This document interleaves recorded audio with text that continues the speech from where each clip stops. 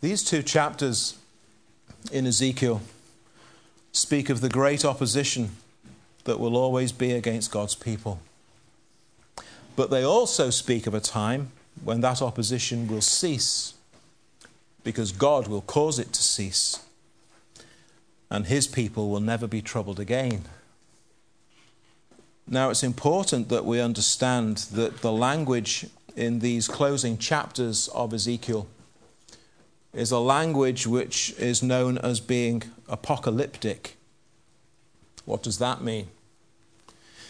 It means that it uses words to describe vivid pictures of things that have the appearance of being literal things.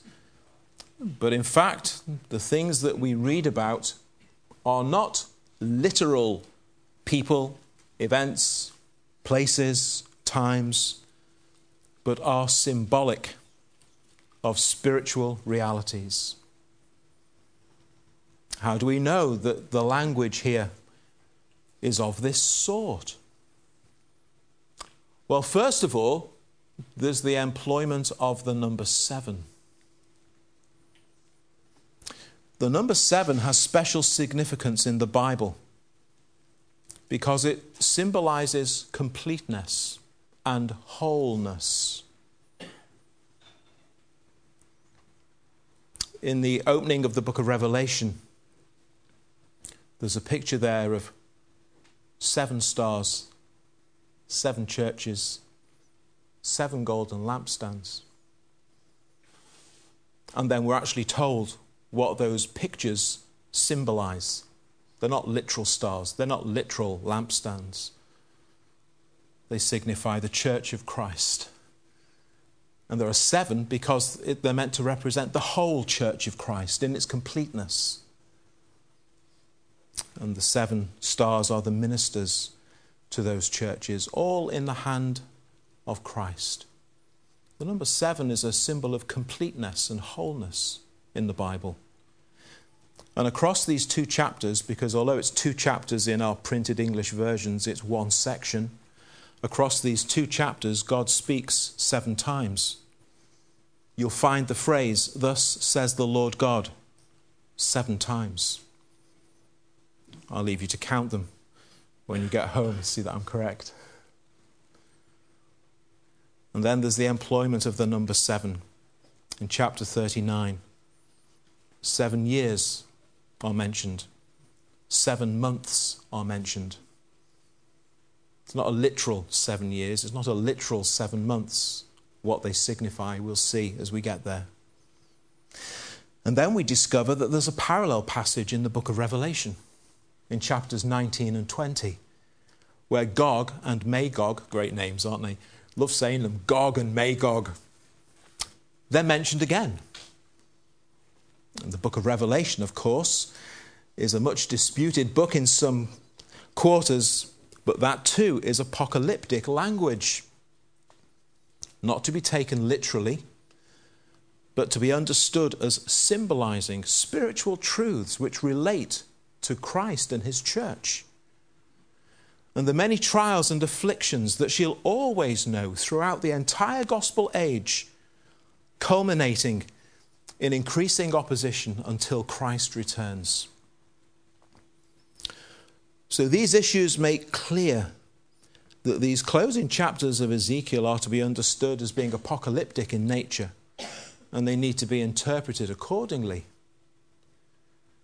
Now, the issue of Gog and Magog actually served to be a good example of how trying to interpret these kinds of passages literally can end up in all kinds of problems.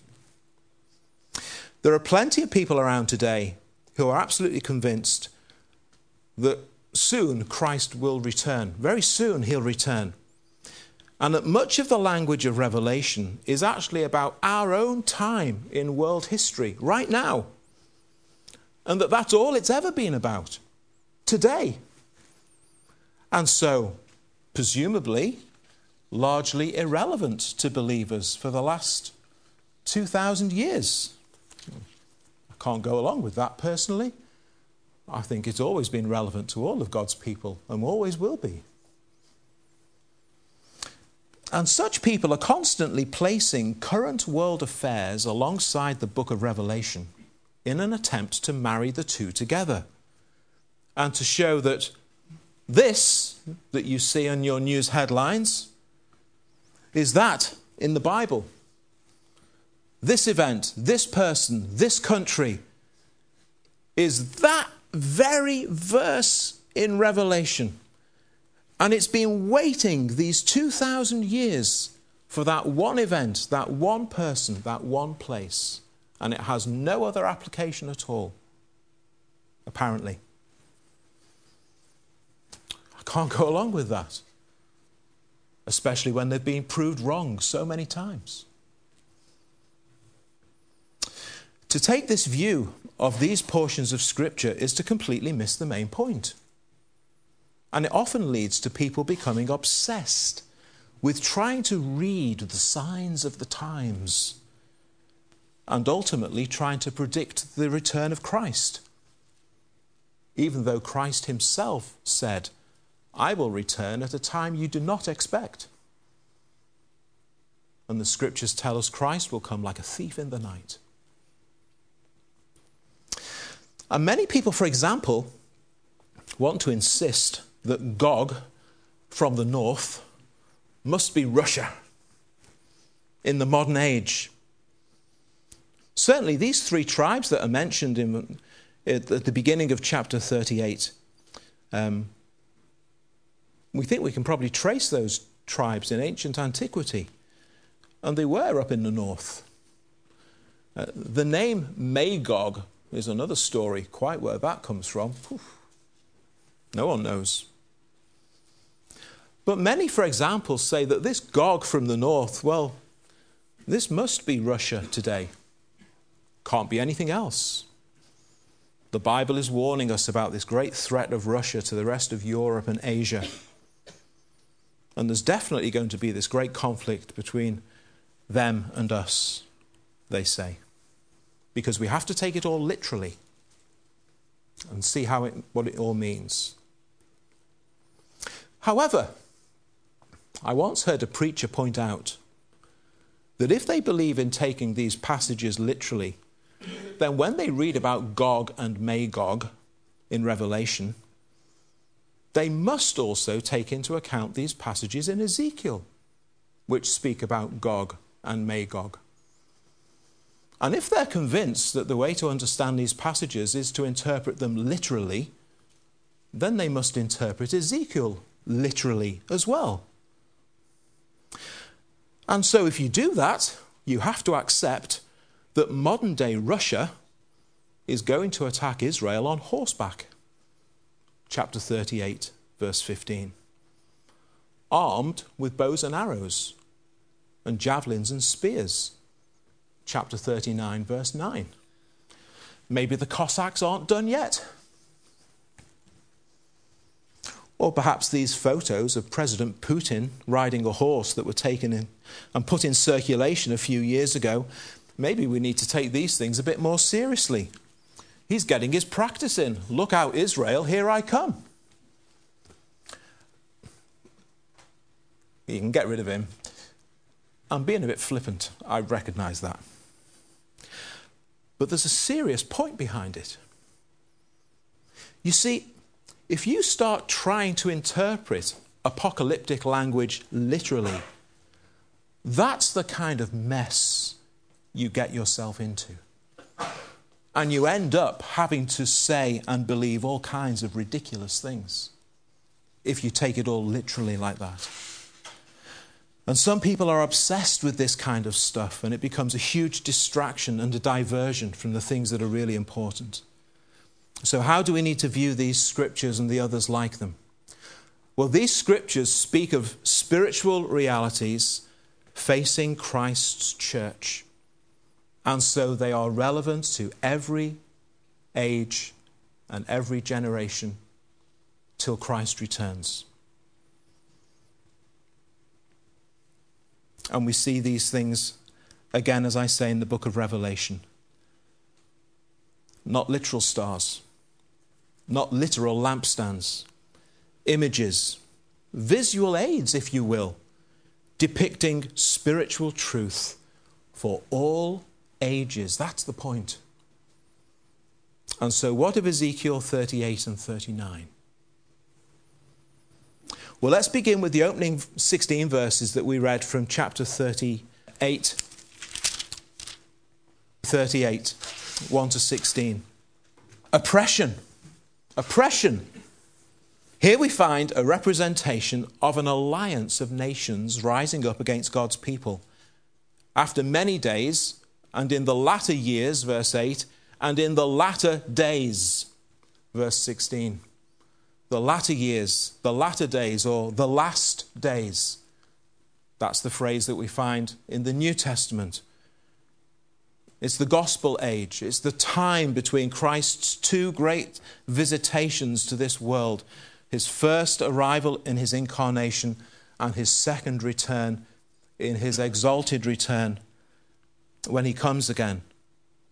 And there's this great wickedness being plotted against God's people, verse 10. Well, that's not restricted to our day, is it? Have you read your history books? The Lord's people have always been under oppression. And God's people are presented as those who seem to be extremely vulnerable to the attack. This great army comes, verse 9, ascending like a huge storm, covering the whole land like a cloud. And verse 11, unwalled villages, peaceful people, dwelling without walls. They haven't got bars on their windows. They don't have gates protecting their houses. They're vulnerable, easy prey, easy pickings. And God's people are pictured as being plundered at the hands of these many nations. And when you're confronted with pictures like this, it might seem that the world completely has the upper hand over God's people.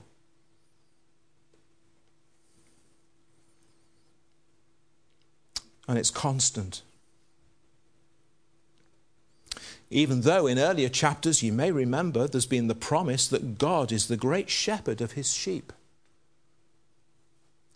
But God says to Ezekiel, nevertheless, you're going to know great opposition and affliction and trouble and persecution.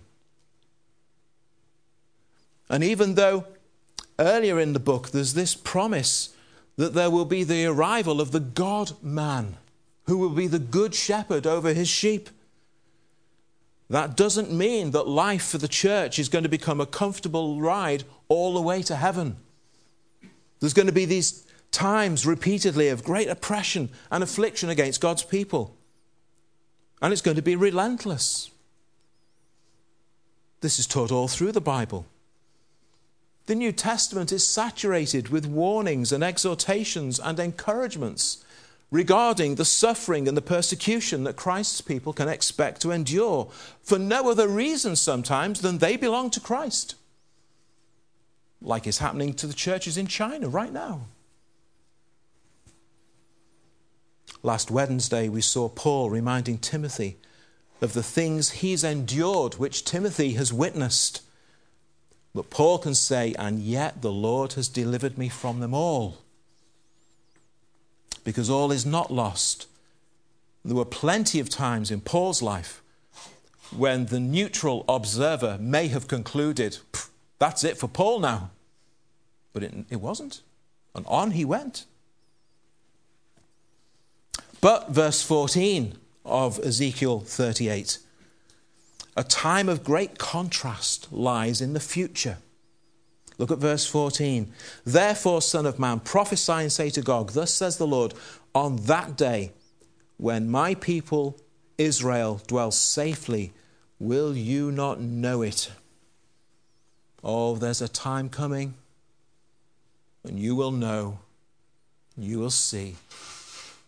You'll see who these people are who you oppressed. You'll see their God. You will know.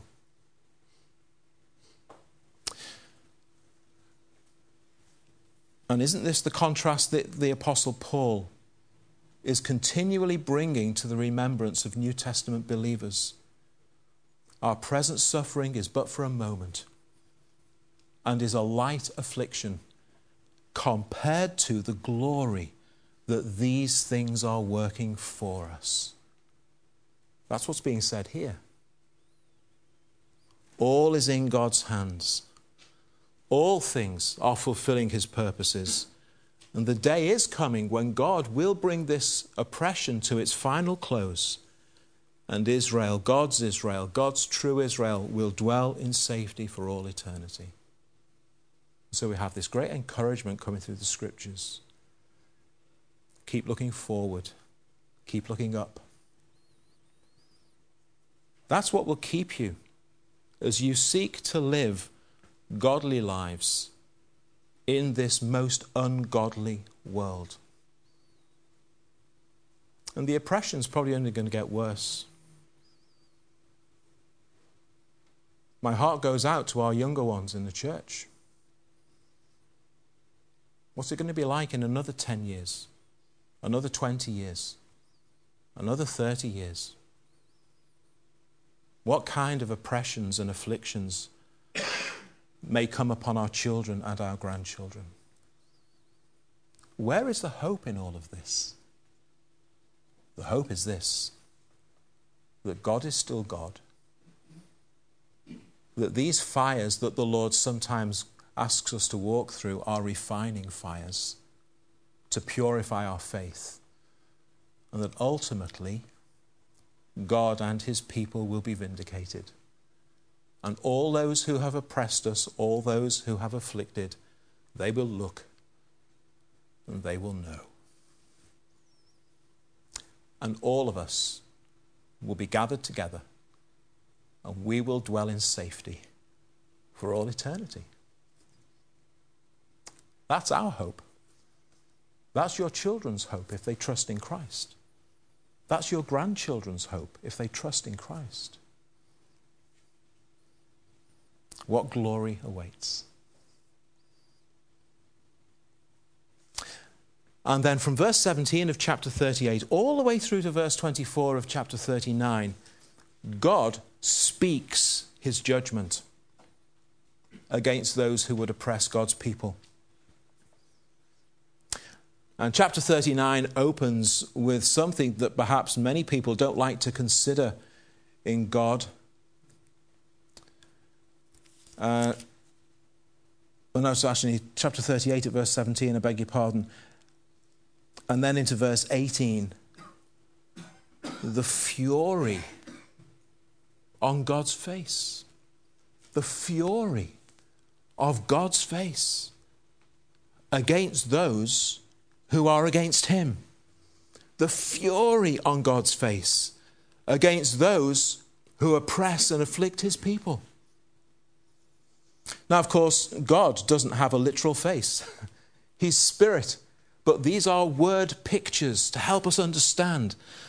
For our benefit, God employs language that we can understand in order to convey his truth to us. Note verse 17. God knows all. God actually raised up this enemy in judgment over the sins of his people. But God will move against those who oppress his people.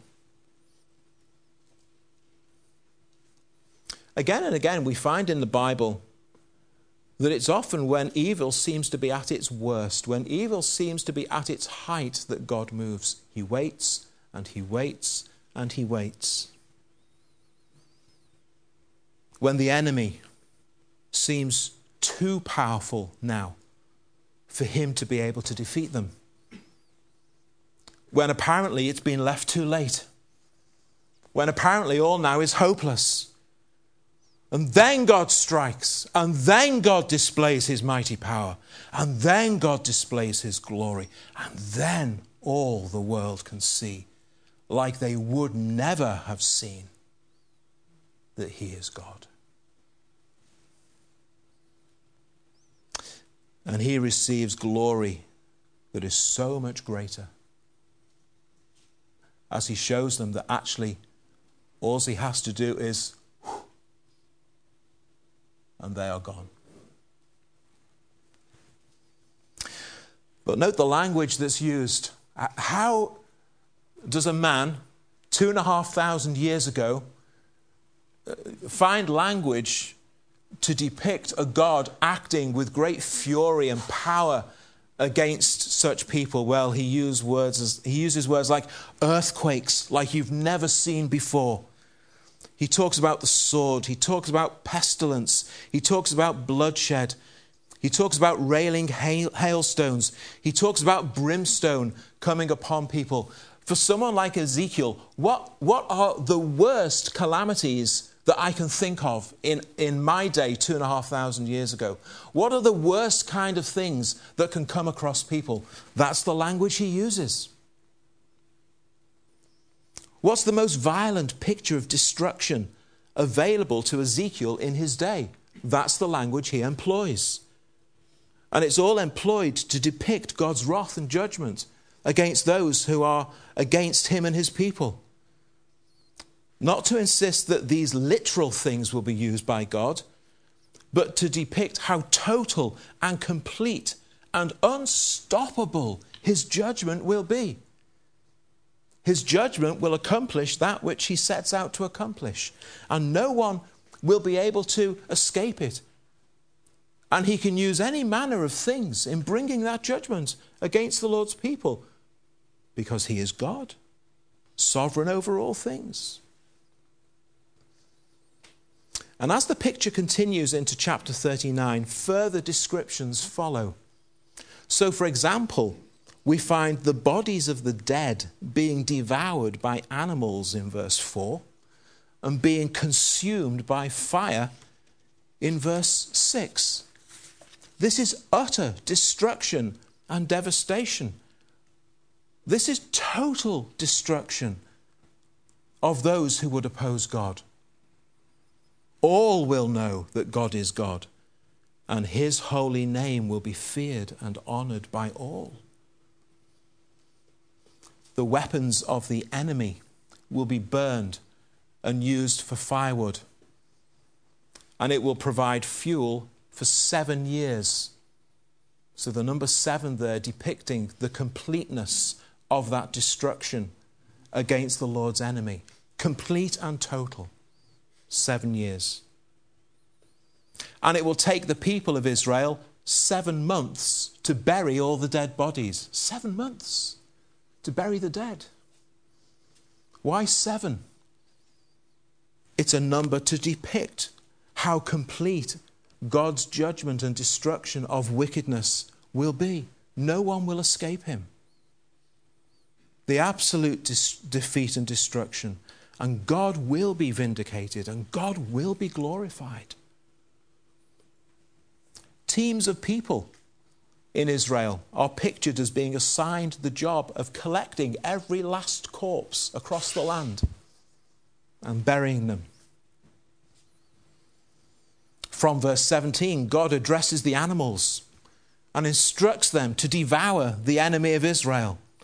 And it's described there as being like a great sacrificial meal, and they will gorge themselves on the flesh and the blood until they can take no more. It's a pretty gory picture, isn't it? But this is the vivid language that Ezekiel is using to describe how complete God's judgment will be against all that has oppressed his people.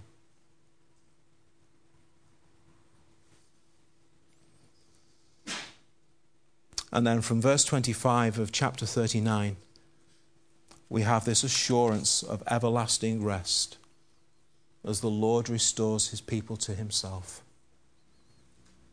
Now, of course, for Israel, the particular circumstances that they found themselves in have been a chastening from God because of their sin. God has actually used these nations to judge them because of their sin. But then God is going to bring this destruction on those very nations. But he hasn't abandoned them. He hasn't ceased to love them. And the New Testament scriptures assure us that many of the trials and afflictions that the Lord calls us to walk through are for our good. They will refine us. They will purify our faith. They will establish our trust in the Lord completely as we go through them. We'll be much the better Christian for them than if we never had them or never experienced them. They will help to take us on to Christian maturity and godliness. And the conclusion sees the people in a place of great blessing, and their tribulations are ended and will be ended for good. All the enemies of God, all the enemies of his church will know and see God's victory. And they will know that this God truly is the God of all. They'll see the church vindicated. They'll see the church victorious in Christ. I will be hallowed in them in the sight of many nations, verse 27. Then they shall know that I am the Lord their God, and I brought them out of their land and left none of them in captivity. I've rescued each one and brought each one back. Because all is known to God, and God is over all. And that's our great hope in the faith if you're in Christ. All is known to God, and God is over all. And God will ensure on that last day that he is vindicated and that his name is exalted. Now, in Ezekiel's day, there must have been many in Israel who must have thought that they were about to witness the final death throes of the nation Israel. It's all up for us. All is lost. All is hopeless. This judgment that the Lord has brought against us because of our sins is more than we can bear. Evil has won the day. God's purposes have been thwarted, and wickedness will shortly triumph completely. Surely there were many in Israel whose hearts felt like that. Maybe there'll be days when you go through situations and that's how your heart wants to feel. But it won't be the case. It won't be the case. Through many generations since then, perhaps the Lord's people have from time to time been tempted to think the same kinds of thoughts. Although that in itself proves that those earlier generations were wrong, because it wasn't the end of the Lord's people, because here we still are 2,500 years later, despite the best attempts of the enemy.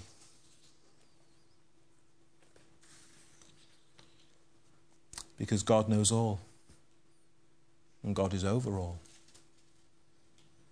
And a glorious future awaits the Lord's people. Some of the battles the Lord calls us to fight for him will be severe. Sometimes, from a worldly perspective, the casualties will be great. But the outcome of our spiritual warfare has never been in doubt, and it never will be. God will reign victorious.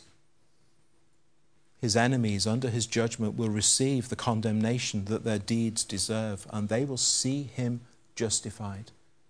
And they will see the Lord's people vindicated in Christ. And this passage fits in really well with our study last week in 2 Timothy. All who desire to live godly in Christ will suffer persecution, but God will deliver you through them all, because he is God. So continue in the things which you have learned and been assured of through the Scriptures, was Paul's message to Timothy. Well, here's a portion of the Scriptures to assure you that all is not lost.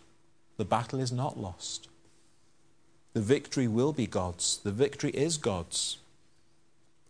And sure, the going might get tough at times. And it may get tougher. And it may get tougher still. But God knows all. And God is over all. Continue in the things that you've learned and been assured of through the Scriptures, because these things will make you complete and equip you thoroughly for every good work. And assured by what the Scriptures teach you, just like the Apostle Paul was, you'll be able to stand in the conflict and face the foe. You'll be able to stand when the opposition comes. And you'll be secure in Christ, because you know he will hold you fast. Because you know in the book of Revelation, there he is pictured on that mighty horse, conquering over all, defeating the evil one. And assured from what you read through the Scriptures, you will know that the day is coming and the time is coming when all of the Lord's people will dwell in safety for all eternity.